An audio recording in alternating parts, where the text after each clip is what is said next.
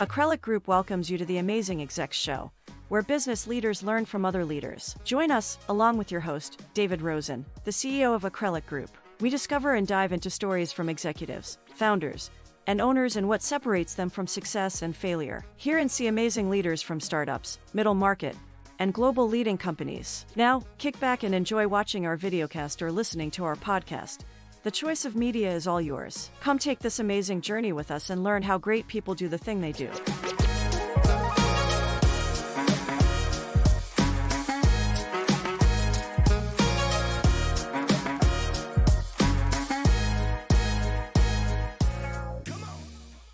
Over the last 20 years, Darrin grew a very successful manufacturing business. He developed a worldwide marketing system with partners in 6 continents, patented intellectual property, a global supply chain, and profits that had 10x the industry average.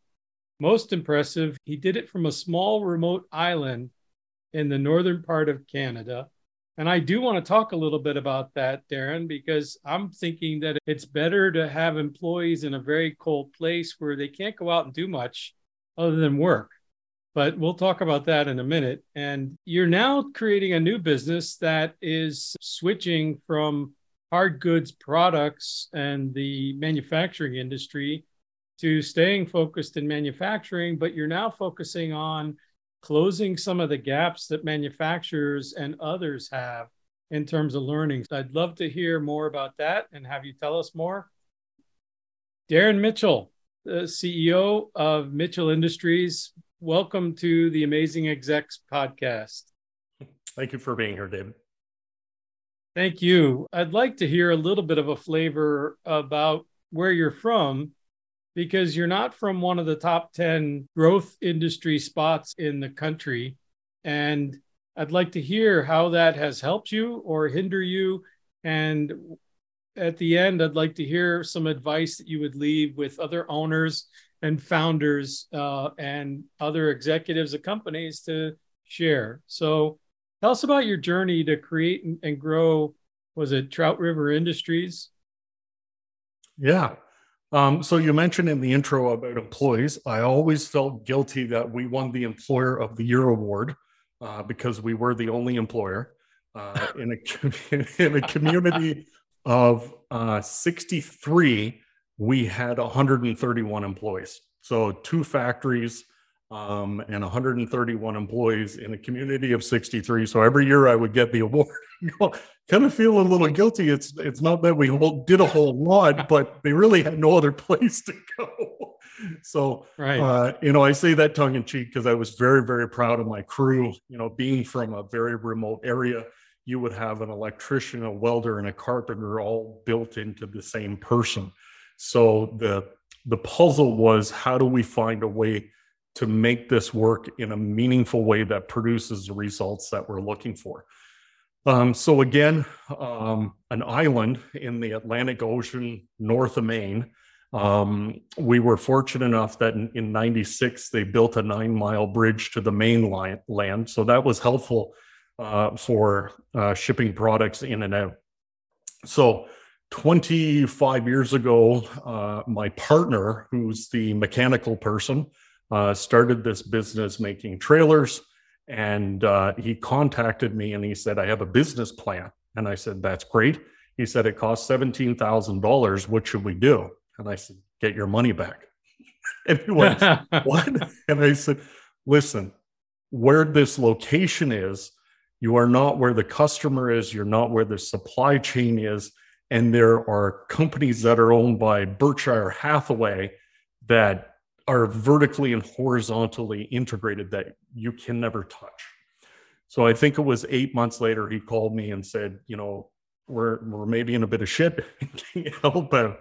So we ended up becoming partners. And from literally that moment on, we said to ourselves, how do we redesign the business model to actually be competitive in this industry?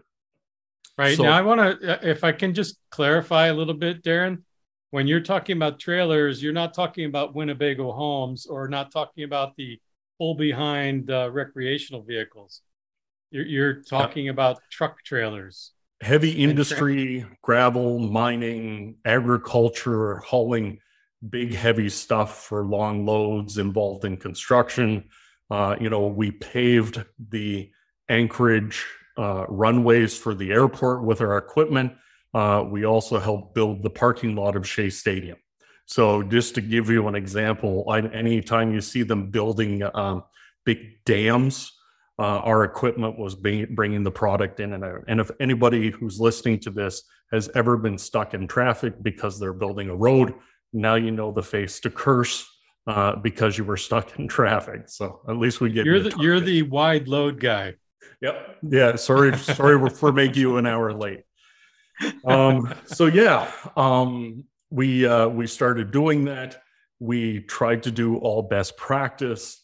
We got the company growing at a steady rate, and I ended up starting to meet with my competitors, and I would go to Ohio and a lot of big manufacturers in Ohio, and I would say, listen, don't be upset. I know I look like a competitor, but you are very big and strong, and I am very small and weak because I am from nowhere.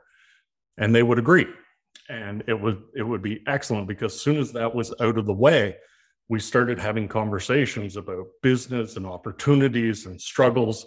And what I learned from that is they were so good at production, they were not very agile. And they were very happy making 5 to 7% margin. And that shook me to my core, going, literally, if I ever wanted to compete against you, just getting the materials to my location would have ended this fight. Like, literally, you're big, you're professional, the customers come and pick up the product in your yard. We would have been out for a dozen reasons.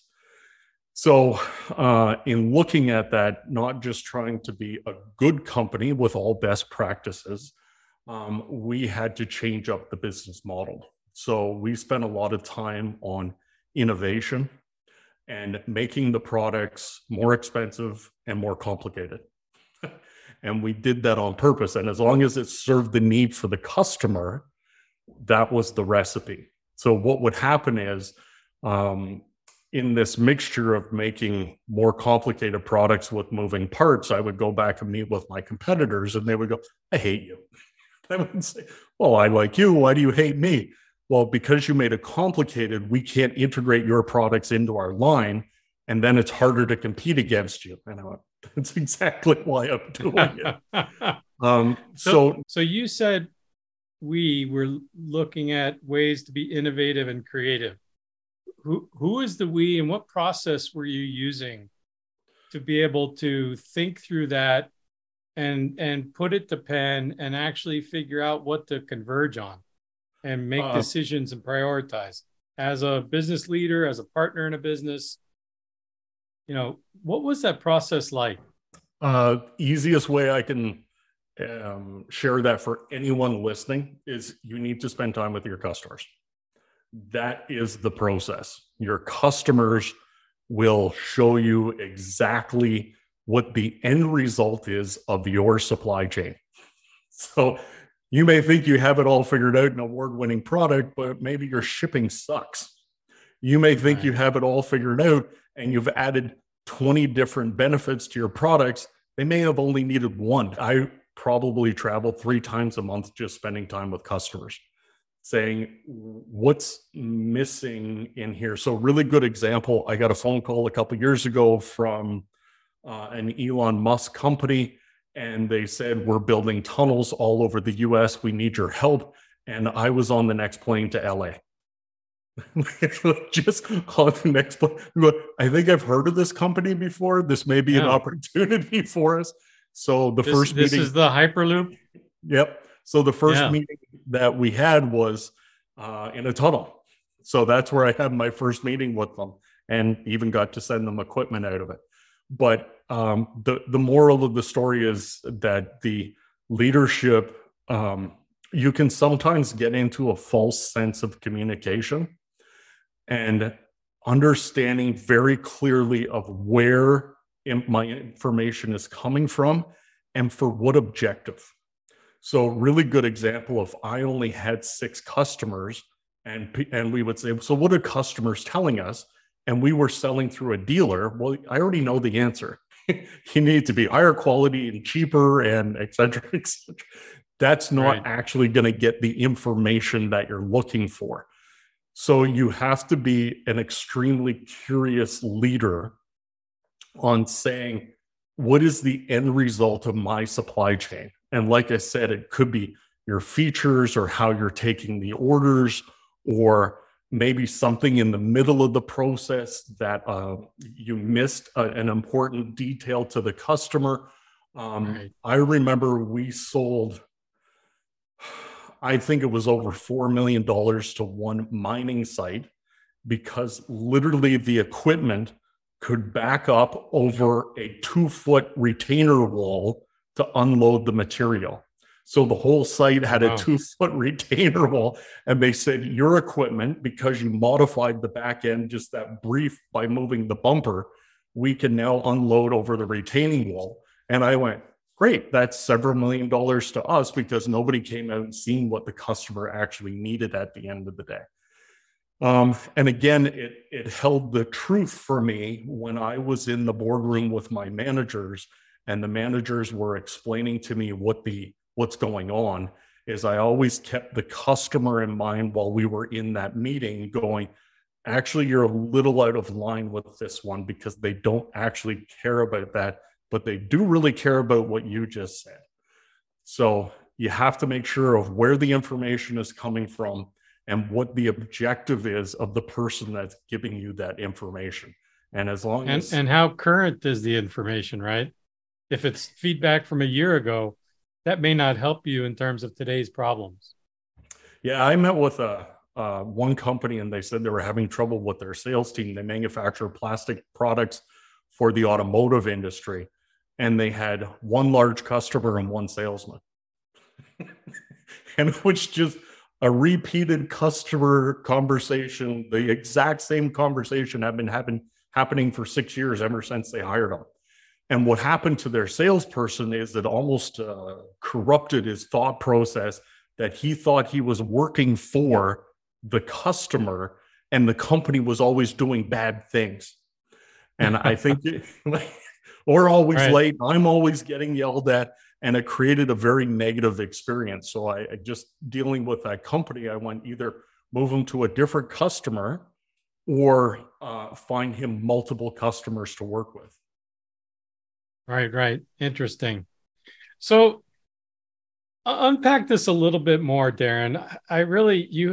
You are in an industry that is not known for being innovative and creative. We've lost a huge amount of skills in our industry because, as we talked earlier, one of my first experiences in really researching manufacturing was the fact that in New Jersey, where I was living and started a couple of companies and sold them, that while I've been growing up in tech and tech has been doing great things, manufacturing had the opposite and inverted curve. So in 1986, there were 115,000 manufacturers just in the state of New Jersey.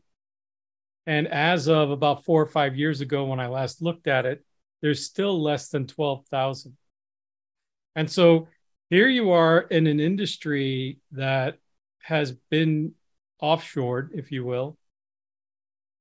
But I think one of the things that you do is you are customer centric. And by following the customer, you'll be much more responsive in what it is that you're doing as a manufacturer, as a distributor, as a provider, which is a great lesson for anyone.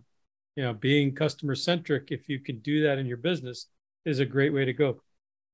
What created your psyche to partner up with your colleague, who was, I am assuming, more on the technical side and you're more of the business? Where did you get that business thinking? Where did you get that comprehensive issue where when you saw 5 or 8% EBIT, you cringed a little bit? Where did you get that psyche that get fire in your gut and your journey? Fear. Straight up fear. We mentioned earlier that payroll comes every Friday or every second Friday. I feel very accountable to that, to the families that I report to that work with me. So what I could never do was status quo. And fear was always the motivator, that because we were so remote, we physically had to get on a plane and go see the customer. And two, we could never take those relationships for granted, because we always knew we were starting with a black eye. So we literally, everything we did was designed to go the extra step to make sure that we were having better relationships, better products, better innovation, because we can never take those for granted. So really good example when I talk about supply chain to the customer. On the other side of our business, one of the other things I was getting was people were saying, well, we sell to New York as the importer, and then it goes to Toronto, and then it goes to Halifax, and then it goes to you. And I went, well, that sounds like a 4,000% markup. I can't pay that. And because we knew that, even that part of the supply chain, the customer didn't want to pay for it, I started going to South Korea and China and Taiwan and sole sourcing some of the materials because that's where they were, get off your high horse. That's where they were coming from anyway. But right. the heavy chain that we were using wasn't there's not even a North American manufacturer for that anymore. So what I was doing is I was going to those other countries so we didn't get lazy. I think that's the big thing. Fear caused us not to be lazy. So I was really good example. I was importing container loads of plastic fenders that cost in North America $100 OEM pricing. I was bringing them in from England for $32. Wow. From England. So I went back to my competitors in the US and I said, listen, if I could brand your logo on this plastic fender, would you want it for, say, $88? And they went, yeah, that's a great deal. So I was bringing in container loads just for my competitors. And again, I would rather stay on their good side than be actually seen as a competitor to them. But again, that back to your question, it was fear going, we can't be just as good as the company that's next to us because we're already 3 steps behind. Right. But you have a unique way of looking at things that give you answers quickly about concerns you have in your business. Did you study business? Have you always had a business since you were 12? I mean, what's your story personally? When I was graduating from school, I needed income desperately because I was hungry. And I was hired by a city to do their business development. But technically, no skills in it. And I went, so what are we going to do? We need manufacturers to set up here. And I ended up selling out a new business park in 9 months. So I just got in my truck and started driving around visiting manufacturers across the US saying this may be a great spot for you to set up. And we ended up selling that out in 9 months. And again, I think we're seeing a trend here. You have to go where the customers are. Otherwise, you're just sitting by yourself waiting for something good to happen. So and you weren't afraid of closing out your job because you were done? Well, that's actually what happened, and why I ended up moving here is the old boys told me one day, just take it easy for the next year. You've done a good job. And I went, well, see you later. So that's what brought me to this remote place. So give us a sense of scale. So you were with Trout River Industries for 20 years. Is that right? 23 years. And it started from just you and your colleague, the engineer and the technical integrator, and you're brilliant kind of at it. Entrepreneur, CEO, and you must have partnered really well. Tell us about that. Our skill sets were completely opposite, but our values and principles were identical. So there were times when I would walk out in the parking lot and I would go, listen, we can start throwing fists if you want, but just because we can make something doesn't mean we should make it, because I just need to make money from it. Right. So keeping and I always told people I would just scoop out his brain power and sell it to people. And it was awesome. And just knowing how to pick and choose the right things that we knew we could duplicate and replicate over and over again that were innovative. And as a result, we patented a lot of those ideas, and I started selling them to other companies globally who paid us a licensing fee. And that worked out really well, that we did Australia, New Zealand, South Korea, Middle East, and Europe. And these were other manufacturers who were stagnant, who were saying, if we could have your marketing and we could have your innovation, we're hurting, we would like to pay you a licensing fee. So a very good chunk of our revenue off on this column was coming in annual licensing fees. And the irony of what happened in the middle of that was they would say, why don't you also sell us the components? So we set up a new factory just to build parts, who was containerizing components and sending it to them in the other countries, which was ironic because one of the reasons we set up a licensing agreement is we didn't have to do that. What they said was, you're just too easy to deal with. And I went, perfect. That's exactly where we need to be. So Darrin, can you share with whatever you feel comfortable sharing? But I'm assuming over 23 years that you grew the business. You always see, you go to business school or you go to a startup accelerator or a venture fund, and they always show you this beautiful soft curve of going from startup to growth, and from growth to scale, and scale to the moon. Yes, that looks great. But the reality is, and I'll probably throw this into the podcast, the reality is the emotional and absolute curve that occurs is one that looks more like a sine wave of the ups and emotions and down emotions as you're trying to get from one step to the other.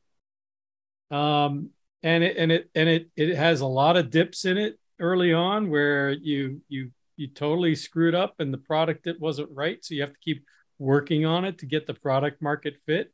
And then all of a sudden you do start getting some trajectory, but it's over a bunch of squiggly curves and sine waves. It's not just one smooth curve that goes up.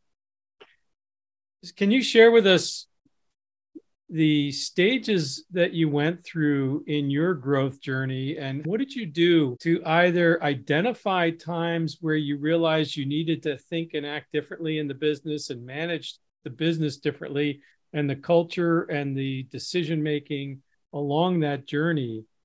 Did you see some milestones that you had in your business where you had to pivot from a business leadership perspective, and what were those? Can you describe a little bit of your critical mass? Sorry, I unpacked a lot of questions there. I just got to limit my stories of things that went wrong. So one of the first things that we did early on was what do we want to build? Like, who do we tell people we are? And the hardest part was I think it was within the first year, we stopped making a dozen products. Just went, stop. We can't be good at it. We don't have enough brain power. They're making us look busy, but they're not going to get us to where we want to go. Yeah, but we have an order for them. Yes, and there's 0% margin. That's not a business. We can't mass produce this certain product line to ever become efficient. We're just not doing it anymore. That was a difficult stage to realize what we had to stop doing. The second one that comes to a year into it, were you $500,000 in revenue, $250,000? I think we were close to $700,000. And I remember there was a farmer walking through the factory with a chunk of steel to bend. And they went, he doesn't work here. He can't be in the factory. And it was a big thing in the community that this a-hole stop letting people from the public come in and bend steel. And like, you can't do that. Well, that's just you had all the metalworking equipment. And how many people did you have at the time? 12. Okay. Yeah. But everybody knows who he is. Yeah. That's so funny. Yeah. The second big milestone. I do want to ask, did you let him bend it or not? The first time. So what I did is I said, you go with him. He's going to bend it for you under one condition. I'll give you $10. And I went, no, I don't want your money. You can't tell people you were here today and you can't come back. Right. So that's how we got rid of the last few. The second one that was a little painful was making sure I had the right management team. And I'll share with you that there was one employee in particular who would work 24 hours a day, and the hardest working guy you could imagine, and literally would have tattooed the company name on him. He wore all the company swag. He lived and breathed everything. And one day I came in the morning, horrible story. I seen there was some blood left dried on the floor, and he was using a grinder at night and cut off half of his thumb. So he went to the hospital and reattached it. So I went and seen him at home, and I said, listen, you can't do this. So I know you're in charge of a lot of people. You've got the respect from everyone. You can't keep giving so much. Like, I never, ever want to see that happen to any human. You can't do that anymore. What I need you to do is put systems in place so everybody else does what they're supposed to do, so you're not there at 10 o'clock at night. And I'll never forget the next day we had company pocket knives. The next day he was all bandaged up, and he came to my office and put it on my desk. And he said, I guess we're all done now. And he left. And it broke my heart, because it was just a superhuman being who didn't understand what the company was becoming. So every time you go from here to here, it involves new conversations, new systems, new culture. We weren't all sitting at the same picnic table at Christmas. It involved new systems. And he just said, you just want me to do more and more. I was going, no. I don't want you to mutilate yourself. That's horrible. Like, we don't operate that way. And he didn't get that message.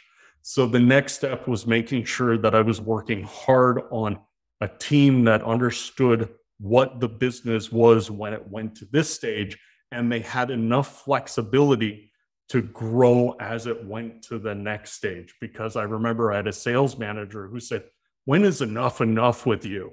I went, I'll let you know. That's what we do. We're growing a business, and we feel proud about our accomplishments as a team. It was just, when we hit the 30 million mark, is that not good enough? No, it's not. This is what we do. So, and the last one, not like I said, when you say this, I'm so glad you asked the question, because if anybody thinks it's just, tick, tick, tick on a roller coaster, you're going to be disappointed when it gets to here. The last one is we had a warranty issue, I think back in 2008, that almost killed us. And I remember being at a Walmart, 2 plane rides from here. And the controller called me and said, if we don't have $1 million in the account by the end of the week, we're not hitting payroll. And I remember looking up at the Walmart sign going, wow, that's the sign I've been given. Oh, so you do what you got to do. So I said, all right, I'm here. I have to make something happen. So I went and seen 2 very large companies, and I said, listen, I said to the first one, I'm going to partner with you and you're going to buy my product. And they went, well, we've heard about you.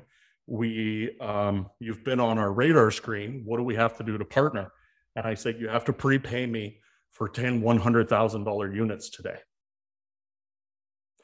That is highly unusual there. And I said, listen, do you want this partnership or not? And I got the check. Very bold. I got the check. And I'll never forget, I went to the bank from Walmart.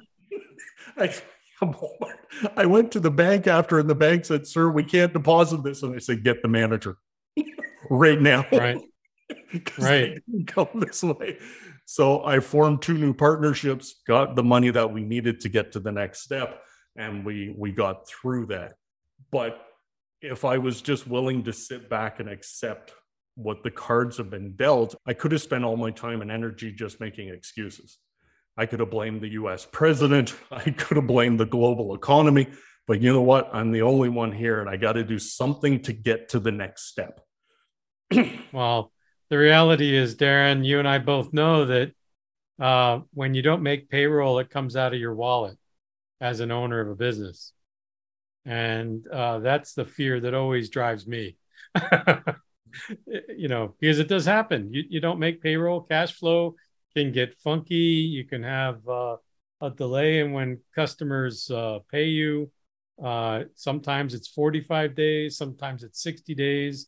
You know they're going to pay you, but something happens and it doesn't get there in 30 days. It gets there in 60. And you're right. It's another challenge that businesses have to deal with as they grow. Your cash starts doing these bigger ups and downs as well. And you have to be ready for that. It's just not this huge new influx of cash.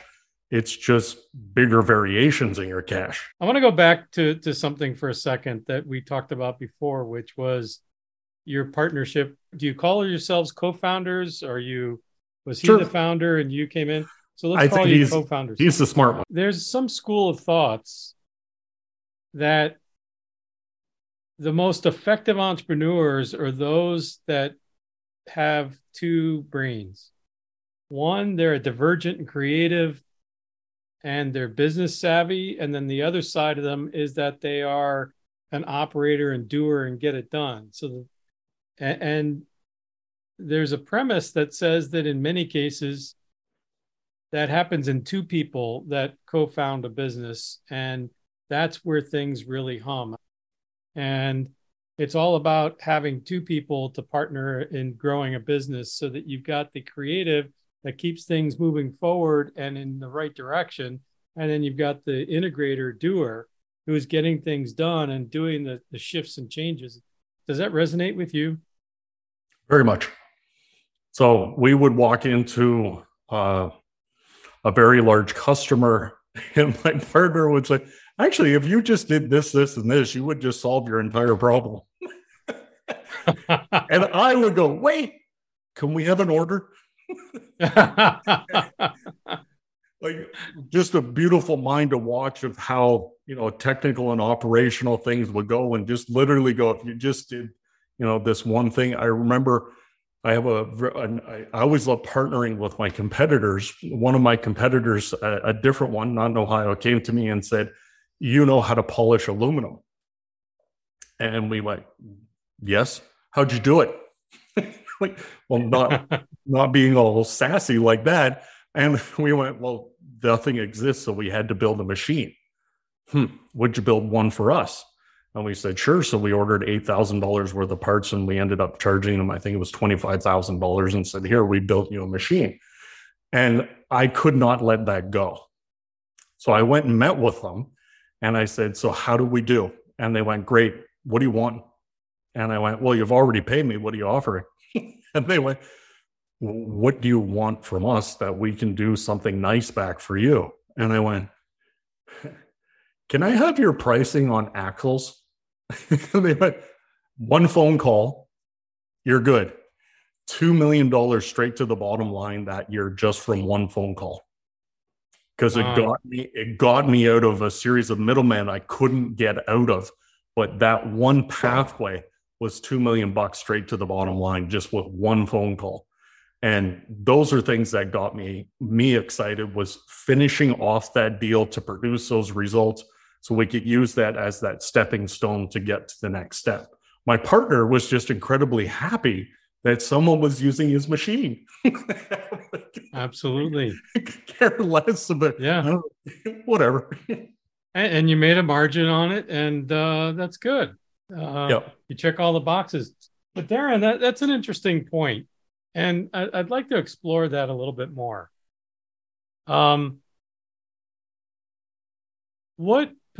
who were you dealing with at your competitor who actually was thoughtful enough to say, you did something really nice for us, and we know confirming we're competitors, so thank you. What can I do in return? Was it the owner? Was it the founder? Was it and how often do you actually see that in people you do business with? All cases, it was the owners, and I worked very hard on building those relationships. I worked very, very hard on building those, and I hope meaningful relationships. So we're trustworthy. We're not going to do anything underhanded, because you only get to do that once. And B, you can actually ask us for stuff. So instead of this, sort of fluffy back and forth stuff, we'll see you at the next annual conference. I actually want to do something to move this relationship forward. So again, we would spend, I would spend a great amount of time with my,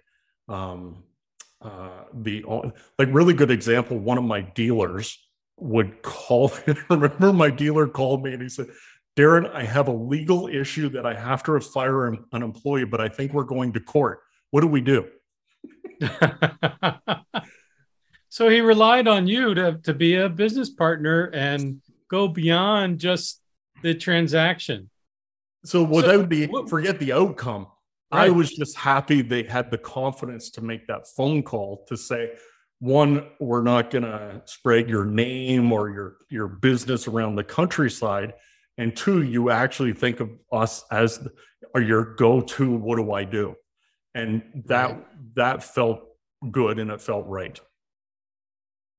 What's interesting, Darrin, is that I'm a researcher, so I kind of dig in and kind of look for data to back up the research and understand the order of magnitude of things. I've never seen in anything that describes the traits of successful entrepreneurs or executives, I don't think I've ever seen what we were just talking about, which is the fairness in relationship building as one of the top 10 traits of a successful entrepreneur. And yet, if you and I think about it and the way we've run our businesses and our lives, that's probably one of the top 2 or 3. How do you react to that?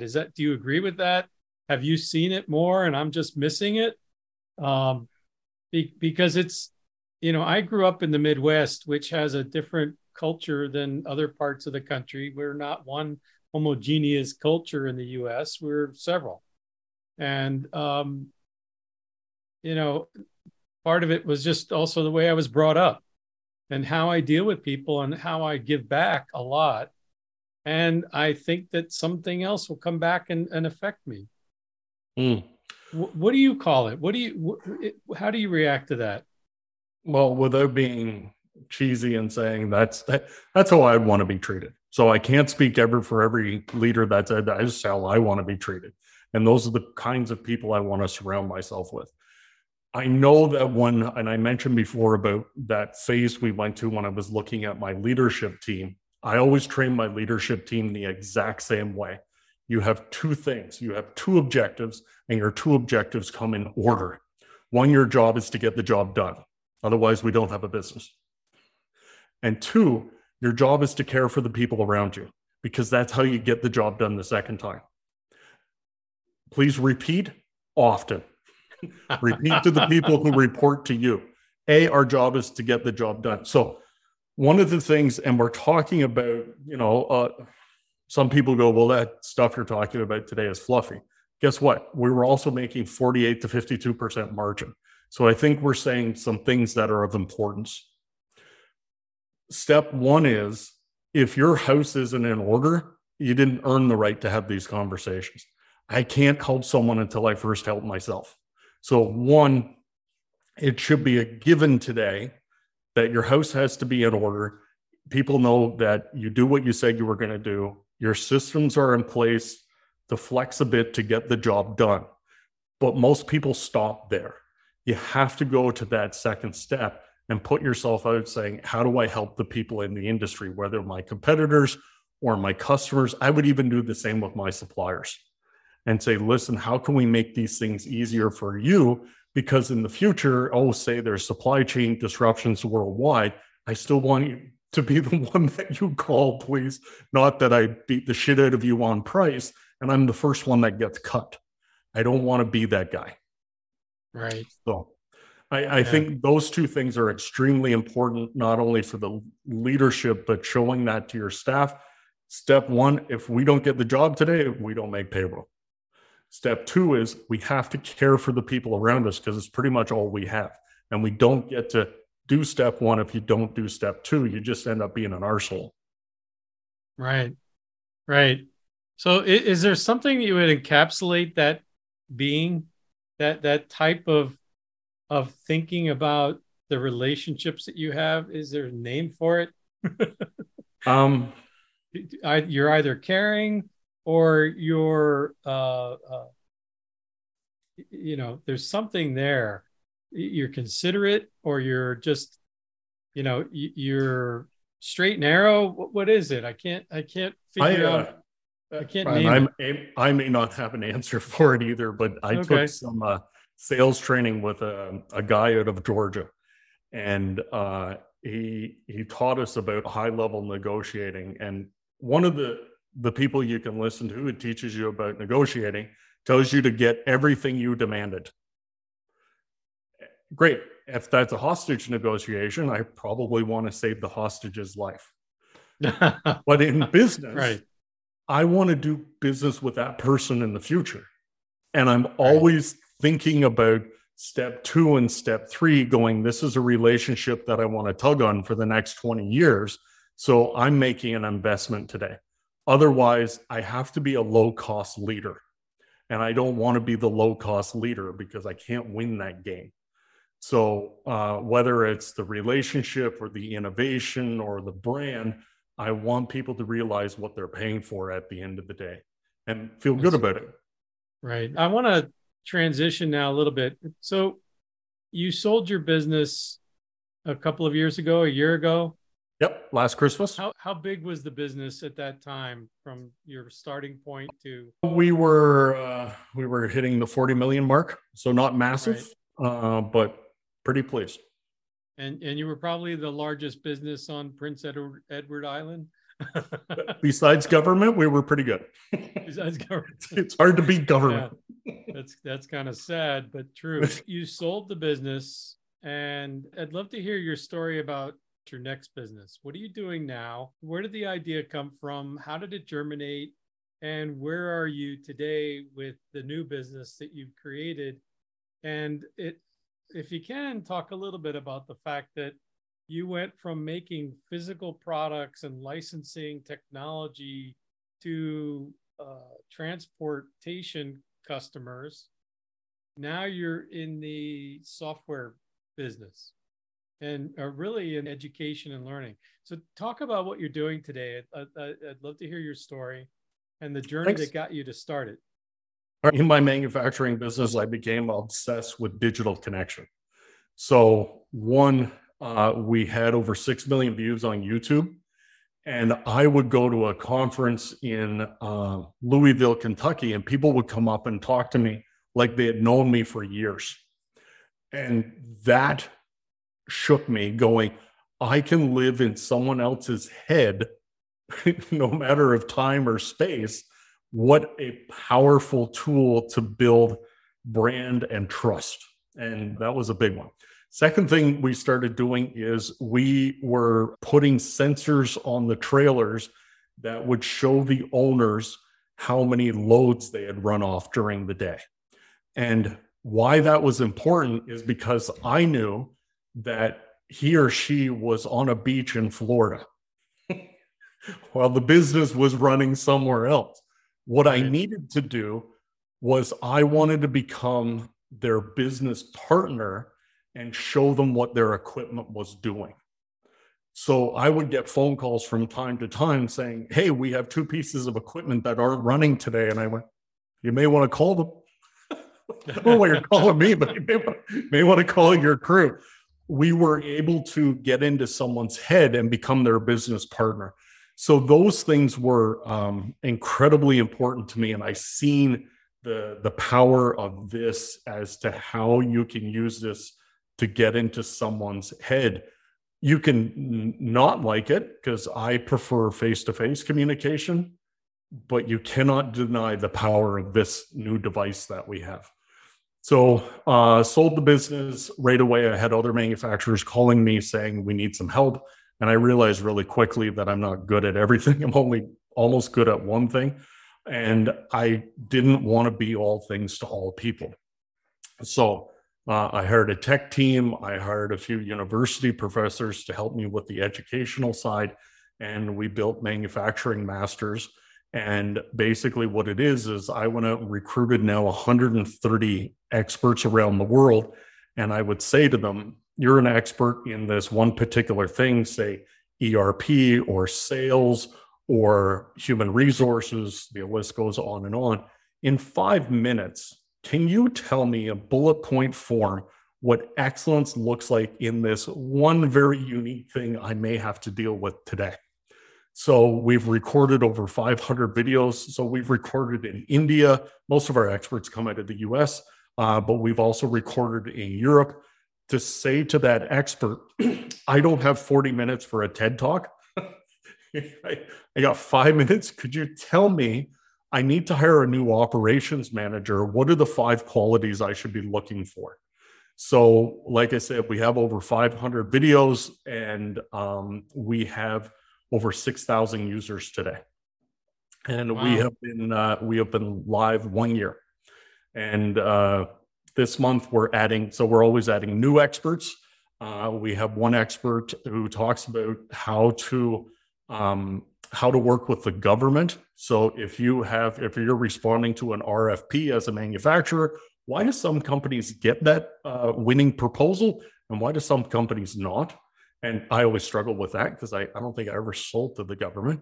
And we have another expert who's talking about how to handle neurodiverse employees within your business. So are you ready for people who may think differently than a typical employee that you would see walking through the door?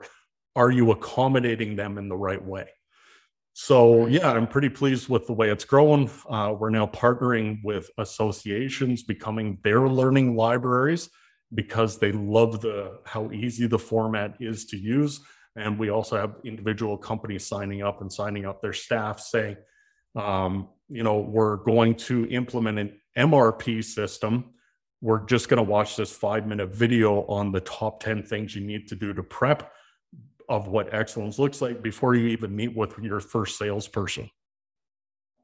So that's where that product's going. And I'm running my mouth right now, but as an aside, the tech that we built to allow that to happen is basically an LMS. That tech is now being bought by universities who are using it to help store and train and certify their students. So we can do micro-credentialing, we can do certification, and even hearing these words come out of my mouth, I didn't even have this language a year ago. So I'm hearing it come out going, when did I start speaking like this? So what's your vision with it? Where do you see it in 3 years or 5 years? Do you see yourself being an LMS? Do you see yourself being a curriculum of practical guides on businesses and roles in businesses? Yeah, customers keep telling us where they want to grow, and I keep saying yes. So I didn't think we would be selling to universities, but like I said, I have a couple PhDs on the other side of this wall who are well connected, and I just went, oh, that's great. We have new customers, so let's keep going. I enjoy working with the associations who are saying, listen, could you produce a learning library for us of high value, easy to use content for our members? And my heart is always with that small business owner who is struggling today. That's where my heart lies. I do free consulting just for those people. I know I shouldn't, but I have a lot of time for that small business owner who's going, I feel alone. And I think that's what's really, there's no question on their intelligence or their work ethic. It's just sometimes you feel like you're alone when you're walking that road. So I enjoy having, as an aside, I enjoy having those difficult conversations with those business leaders. So who are the, when you mention associations, by the way, I'm assuming you're talking about industry associations like the fabrication makers of a region, or manufacturers groups, those kinds of associations, or am I thinking of something else? That's correct. How do you find manufacturing masters? What's the website? It's manufacturing-masters.com, and that's the easiest way to find it, David. But you mentioned something earlier on that may close the loop on this, is I think in North America, one of the biggest reasons that the industry shrunk, and I'm going to throw out something today that somebody may not agree with me, is I think we made a mistake back in the 80s by telling North American companies they had to be like Japanese companies, because they're not. They're just different. Can we steal best practices from Korea? Yes, we should, as the point of business. But when I work with a lot of those manufacturers today, they become process. And I think what we forgot to do is tell the manufacturers, you're also a business. And I want you to spend even more time on your business than I do your process. Because, I can bring up Alibaba today and show any manufacturer you're now competing against with 983 companies. And you got to stop saying, well, they're just shit. That's now not acceptable anymore. So just to circle that back, if I can help, I'm pretty passionate about building that innovation back into those North American businesses. We don't want to be the low-cost leader. We want to be innovative and growing and exciting to work for and have a future and feel good about ourselves and sell our ideas to other countries. Not just always looking for that lowest point, because the data shows it doesn't work. Somebody else will always do it for cheaper. And I don't want my country competing for the lowest point. Right. And lowering our average. There's no end. Like it's not fair, and you become not fun to work with. But Darrin, one of the things that crystallized, and I hate to go academic, but I've worked with the Tech 500 for a good portion of my career and helping them with strategy. And one of the things that I found, and it just speaks to the issue we're talking about today, which is when companies go to market, they orient in three directions: customer centricity, process orientation, or product orientation. And you come to market with all three of those, but you're dominant with one. For example, IBM was always considered a customer-centric business. They never had the best products, but they knew how to help you move yourself from an IT manager to a CIO and get to the boardroom so that you'd be more effective at making data and IT an integral part of the business and a part of the strategy. You've got companies like McDonald's that focused on quality, and on the back of every business card from a manager or a line cook, or the quality metrics that McDonald's looks for, so that the hamburger you get in Tokyo, or the hamburger you get in Seoul, or the hamburger you get in Dubuque, Iowa, or Prince Edward Island is always going to be the same. And people expect that consistency, and they do that through process. And then you've got companies that are product centric, that focus on having the best and absolute product. And you're speaking to a really good point, which is always balance. These three always should be balanced. But more importantly, customer centricity, I think, and you're reaffirming this, is the way for manufacturing to become much more effective in its role over the next 20 years, if we're smart.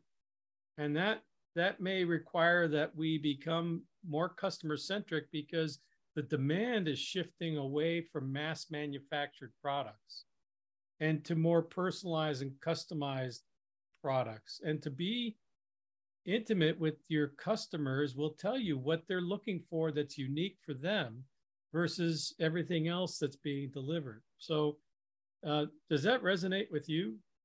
You said it's so much better than me. Absolutely. So right now I'm a startup. So we're very customer centric, and I can tell you that they have lots of money and they have large, complicated problems.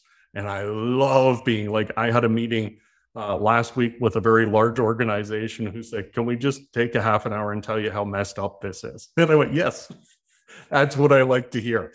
Could I just make those problems go away for you?" And that's a great spot to be, because it means they're not looking anywhere else. In the future, yes, I want standard products pumping at the door, which is happening.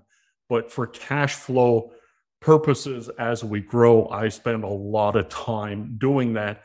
And I'm now training my replacement to start doing the same so I can spend some time doing other things. But what I'm being very honest right now. I don't want to go out and ask someone for $4 million to blow through that quickly for something I could be doing myself. What I'd like to do is just keep proving what it is that we do well and continue to put those systems in place. But there has to be that driver. And for right now, that's me. It's not going to be that way forever, but I enjoy doing it. There is one question I have that's been rolling around in my mind. So fear is what drove you earlier in your career. But at the same time, I see braveness. Is that a word? I see you not being shy in terms of helping people and taking on problems that have significant magnitudes of complexity that you've never dealt with before, and not being afraid of it. How is that helping you? How do you describe that in your business today and what you're doing? Because you're talking about, hey, I've got this customer and I just met with who gave me a list of 20 things. And I think we can help them do this, even though you've never done it before. Yep. Anytime I meet with another business, I always have to sit back and look at the leadership and say, where's your courage threshold? And you need to have that, because what that does is say, I can take 3 punches in the nose and keep going. A person who doesn't have courage will start to justify their actions. There's a reason I didn't get on that airplane. There's a reason I didn't pick up the phone. I already know how they think. And that is a very dangerous place to be. So whether you're running a business and been doing it for 40 years, or whether you're an entrepreneur starting out, I would always challenge your courage. So are you going to knock on the door? Why? Well, you never know what's on the other side if you don't knock on the door. I have a lot of tech companies, so I have startups calling me saying, hey, we've got our second round of $60 million in seed funding. And I'll ask the same question. How many of your customers have you been with in the last month? Well, we don't have any. So how many? Okay, let's go back another step. It's weird. Technology in search of a market, right? You can't rule your kingdom from high up in a castle. And you have to be very careful you don't start fooling yourself by thinking you understand how that works. And again, if you're that startup, or even if you're an existing customer, you have to get out, get dirty. Maybe it's if you're in your factory. In my factory, I was known as the ice cream man. I would give the ice cream bars to employees on hot days. And I didn't even need to carry on a conversation. I would just say, thanks, here's an ice cream bar. And what I was really doing is if I was in the factory and not traveling, I was there on a daily basis, 3 times a day, walking the floor, feeling, listening for tension, things not moving, how people were treating each other. And I don't want to be anybody. I never wanted to be the boss. I just needed to know when I'm being given information at a later date, where is it coming from? So, and again, I would stress that it's work. Some people don't want to do work. And again, you need to have that courage to say, ow, that hurt. Well, now I know. Next. And most people don't want to do that either. So, Darrin, one last question, and then I'll try and wrap up because this is so fascinating and interesting. Um, are we talked about that you measure people's courage? Is it, if you find that they're not going to be courageous, are you selective and choose not to work with them as a result? Or do you chip away over time to help your partners, competitors become more courageous so that there is a quid pro quo between you and that there is a relationship that gets developed? What would you say to other entrepreneurs or executives of private companies? I'm not actually sure there's something I could say. I think it's just measured in action. That would probably be it. Is that I know for myself when I'm working with other entrepreneurs, if I don't think there's anything there, you get less of my time. If I think there's something there, you probably get more of my time, because that's all we have at the end of the day. But I remember there was a company with 3 young guys. They did the big startup. They've been in it for a year. They were taking the world by storm, and they told me they had 1,000% margins. And I went, interesting. So I grabbed the whiteboard and I put it here and I said, listen, do you mind if we run through an exercise of how you got 1,000% margins? Because I need to know, because that's incredible. By the time we were done, one of them went, we're not making any money. And I went, I know. Yeah, I know. But one of them was sleeping in his car because he was spending so much time at work. He was just trying to get to a point, I admire that. You're willing to take the risk. You're willing to put in the effort. You're willing to get beat up by a guy like me. I'll give you the time of day. So yeah, those are people that, you have to be smart. That will come in time, but you can't be so smart that you never want to take a step. It's measured risk, and it's being open to new ideas and being a good listener. By the way, was this employee sleeping in their car because you have laws similar to San Francisco where you're not allowed to have a cot in the office, but sleeping in the car is okay? It was ironic because he didn't even want to share that. Like, it wasn't in his DNA to even want to share that part of himself with me. Okay. It's just, he was explaining that he was waiting for another phone call from a glass replacement company because someone smashed out his window while he was sleeping in it the night before. Like, he didn't even want to share that part with me. So, like I said, to a point, I have respect of that desire to try something. Well, this has been great, Darrin. Thank you for taking the time with me and sharing your thoughts. You have a lot of great learnings. You have a great way about you. I think being customer-centric is one of the most important aspects of anyone, no matter what their role is in a business, whether it's the owner, founder, CEO, or a line manager, or a laborer.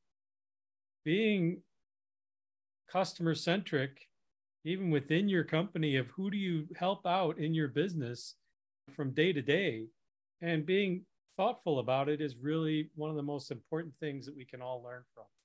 So how can listeners get in touch with you, Darrin? What information do you want to share? Your LinkedIn address, your email, anything that you want to share with listeners to reach out to you? Yep, my cell phone number is 902-856-0010. Call me. Wow. You don't get that too often, do you? No, you're a little old school like me, where it's like, if you want to talk to me, pick up the phone. I'm not going to wait 2 weeks for an email to maybe get read. So, but other than that, we're on all the social media handles and I'm fairly easy to find. Darrin, this has been amazing. Thank you. I think it's going to be very helpful for people to hear. Perfect. What did you think of our conversation? Did you learn anything today as well? I wish I was more articulate than you. Every time you would paraphrase, I'm like, yeah, that's what I'm trying to say. No, and maybe I do a bad job of repeating what I'm hearing, and Oh, that's not a good thing. You're top notch, and you're making me look better than I am. So thank you.